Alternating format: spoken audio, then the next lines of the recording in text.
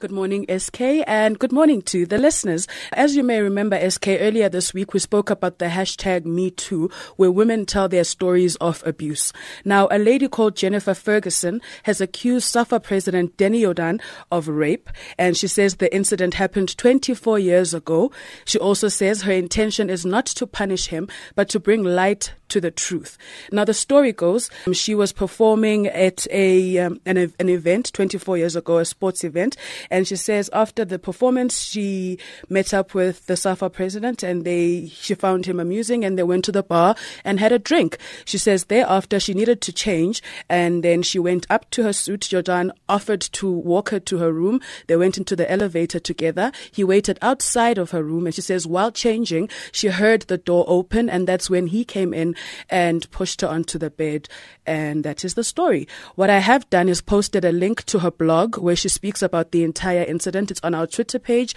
There's been no word from the Jordaan camp yet, but yeah, we'll follow up on that story. Any comments, Sakina? I saw that yesterday, and at first, the way it was posted, I think I saw it on Facebook, and I was trying to make sense of what was going on. But as you say, in the blog, it becomes very clear. So it's an interesting one. And, she basically says she thanks women like Nomboniso Kasa, like, other people who have spoken out against rape. And so she's drawn courage from them and their stories to actually open up, even though it is 24 years later. Never too late. Also trending is a marijuana bar. Now, this is a coffee shop that is not your ordinary... I'm getting to it. A coffee shop that is not your ordinary coffee shop, because here they serve marijuana with your coffee or tea.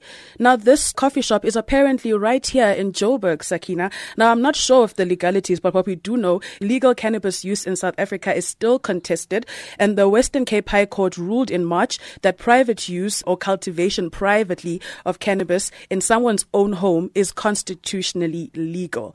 Now, the owner of this coffee shop, he goes by Mr. Frank L. That's all we know. He says he opened his doors about a month ago, and he says he's had over 1,300 patrons. All we know is that it's in a Joburg suburb. We have no address, but those who know. Okay? And they're talking about it. They're talking about it. It's on. So how does this work? So you order a cup of coffee, a latte or whatever it is you're having, and then you order. What is it? You get a joint with it. How does this work? I guess it works similarly to what you would see in Amsterdam at the bars in Amsterdam, where you can have a selection on the menu of whether what they offer is called Bliss. There's pineapple, there's honeycomb, and there's Boss cheese. Apparently, Boss cheese is the most popular. These are all names of weed, of course. And the prices range, get this, the prices range from 180 to 800 Rand a gram. So this is high-notch stuff, eh? This is not stuff grown in your backyard or Swazi or whatever it is. This is, you could pay 800 Rand with your cup of coffee for a jiggy.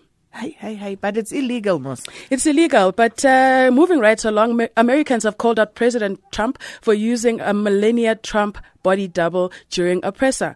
Now, Joe Vergas posted a video on Twitter with a lady who looks like the First Lady, but the lady is wearing a fake nose. What makes it worse is that during the presser, the president says, "My wife Melania, who happens to be right here." How? Trump. Why do you need to tell us?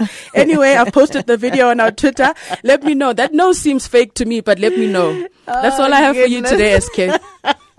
Thanks, Apiwe.